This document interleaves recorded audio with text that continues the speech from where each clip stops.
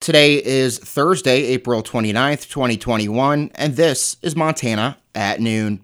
I'm Josh Margolis. We'll start off with that Weather Command forecast. There is going to be a fire weather watch in effect for Hill and Blaine counties. This is from noon to 9 p.m. on Friday, due to warm temperatures, gusty winds, and low relative humidity, with temperatures as high as the low 80s and winds 20 to 30 miles an hour, gusting up to 50 miles an hour, combined with relative humidity as low as 10%. Critical fire weather conditions will be possible tomorrow. High fire growth potential is possible. Once again, fire weather watch for Hill and Blaine counties tomorrow from noon to 9 p.m. In addition, Valley and Phillips counties will also have a fire weather watch from noon on Friday to 9 p.m. on Friday. For the rest of your Thursday, breezy and mostly cloudy. Highs in the mid-70s, west winds 15 to 25 miles an hour. Tonight, mostly cloudy in the evening, then becoming partly cloudy. Lows 45 to 50, west winds 15 to 25 miles an hour, with gusts up to 30 miles an hour in the evening. Friday, windy, mostly cloudy in the morning, becoming partly cloudy. Highs 80 to 85, southwest winds 15 to 25 miles an hour, increasing to west winds 25 to 35 miles an hour in the afternoon. Friday night, breezy, mostly cloudy in the evening, then becoming partly cloudy. Lows 45 to 50 with west winds 15 to 25 miles an hour. Saturday, breezy and cooler, partly cloudy with highs 65 to 70. West winds 15 to 25 miles an hour. Saturday night, colder and mostly cloudy, 20% chance of rain. Lows 35 to 40. Sunday, mostly cloudy, 50% chance of rain. Highs 55 to 60. Sunday night, mostly cloudy, lows 30 to 35. Monday, partly cloudy, 20% chance of rain. Highs 55 to 60. Monday night, mostly cloudy, lows 35 to 40. Tuesday, mostly cloudy, 40% chance of rain. Highs around 60. And Tuesday night and Wednesday, mostly cloudy, lows around 35, with highs around 60. The Fort Belknap Indian community has been honored with the Parker Gentry Award from the Field Museum in Chicago for their conservation efforts in helping restore prairie wildlife such as swift foxes, bison, and black-footed ferrets to northern Montana. The award was presented in a webinar Wednesday afternoon. Fort Belknap President Andrew Work Jr. joined the ceremony to accept the award. Our priority has always been our land and what comes with it and the other living beings that we share with our land here. And that was even before, obviously, this reservation was established. State Senator Mike Fox, a former Fish and Wildlife Director for Fort Belknap, also spoke during the ceremony. Over the years, people have always asked me, why are you bringing these animals back, that were gone all this time? We have other problems, other areas to look at. And I've always told them, it's like a missing family member. We have to bring them back into our lives, to make us complete as well. The other organization honored with this year's Parker Gentry Award was the American Prairie Reserve, which is in the process of creating a multi-million-acre nature reserve in central and eastern Montana.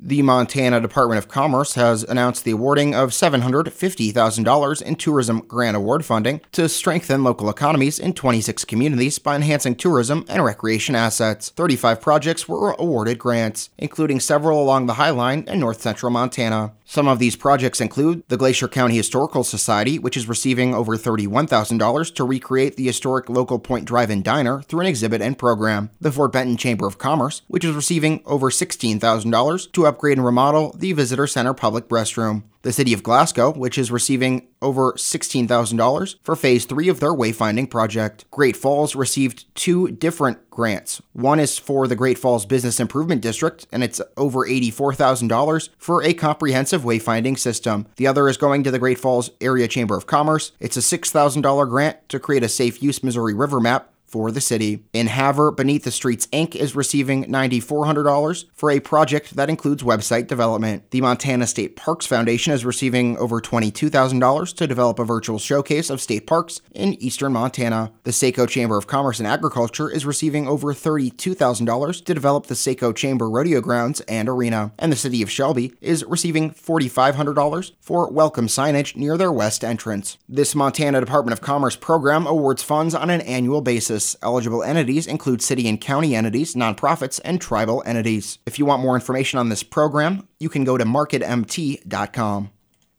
Moving on to our penultimate Havre School Board trustee candidate profile. After working for 40 years as a special education teacher and school psychologist for Havre Public Schools before retiring, Lorraine Larson says her knowledge of the district makes her a worthy trustee. I needed to work closely with the team, communicate with the administrator, the teachers, and the special education staff. I got along well with the staff and students, and I just feel that I can continue to provide that experience and knowledge. Larson says her top priorities include ensuring student safety and quality of education. Showing our support for the teachers and administrators is another important fact, and the students, our decisions will help in determining the progress they make, and continued progress is also a very important position that I hold. Larson has been serving as a trustee since February after being appointed to fill the position that Ed Hill vacated, and is competing against 4 other candidates for 2 open 3-year terms on the school board. The election is set for Tuesday, May 4th. And a reminder, if you aren't registered to vote, that because of a new state law recently passed through the legislature, you must register to vote by noon the day prior to the election. So for the upcoming school board elections, please remember you must register by noon on this upcoming Monday, May 3rd. To register, you can head to your county courthouse.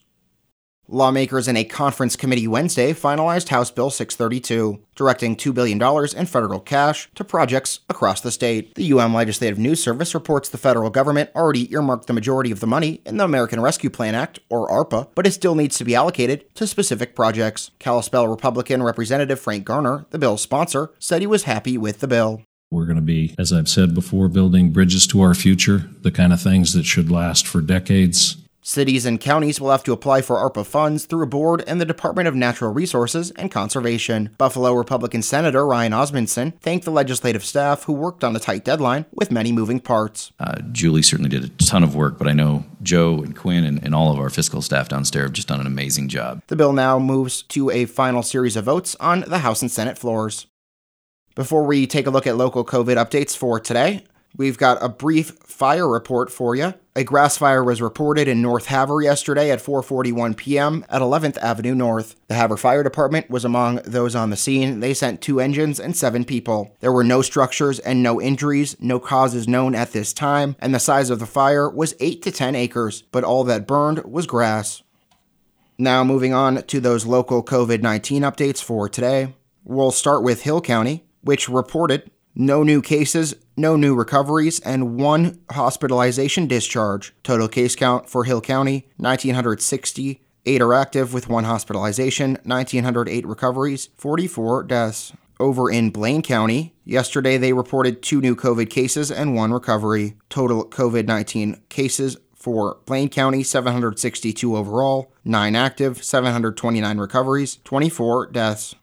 Over in Phillips County, they don't have a case update to provide, but they do have an announcement. They are having a walk-in clinic for their Johnson & Johnson COVID-19 vaccine today. That clinic runs all the way until 5 p.m., and it's at their office at 105 South 2nd Street in Malta. Over in Liberty County, they also have vaccine available and are actively scheduling. If you want to call for an appointment in Liberty County, call 759-5517. Over in Choteau County, there was no COVID update provided over the last 24 hours, but we'll make sure to pass updates along once they're provided. Turning to state news, taking a look at the daily COVID-19 update from the state for today. Today, the state of Montana reported 179 new COVID-19 cases, bringing the cumulative total to 108,663. Active case count 1,015, active hospitalizations 54, death toll 1,570. Counties with the most new cases today: Gallatin 47, Cascade 33, Yellowstone 23, Flathead 20. And looking at the vaccine update from the state, total COVID-19 vaccine doses administered 705,044, with 320,384 Montanans fully immunized.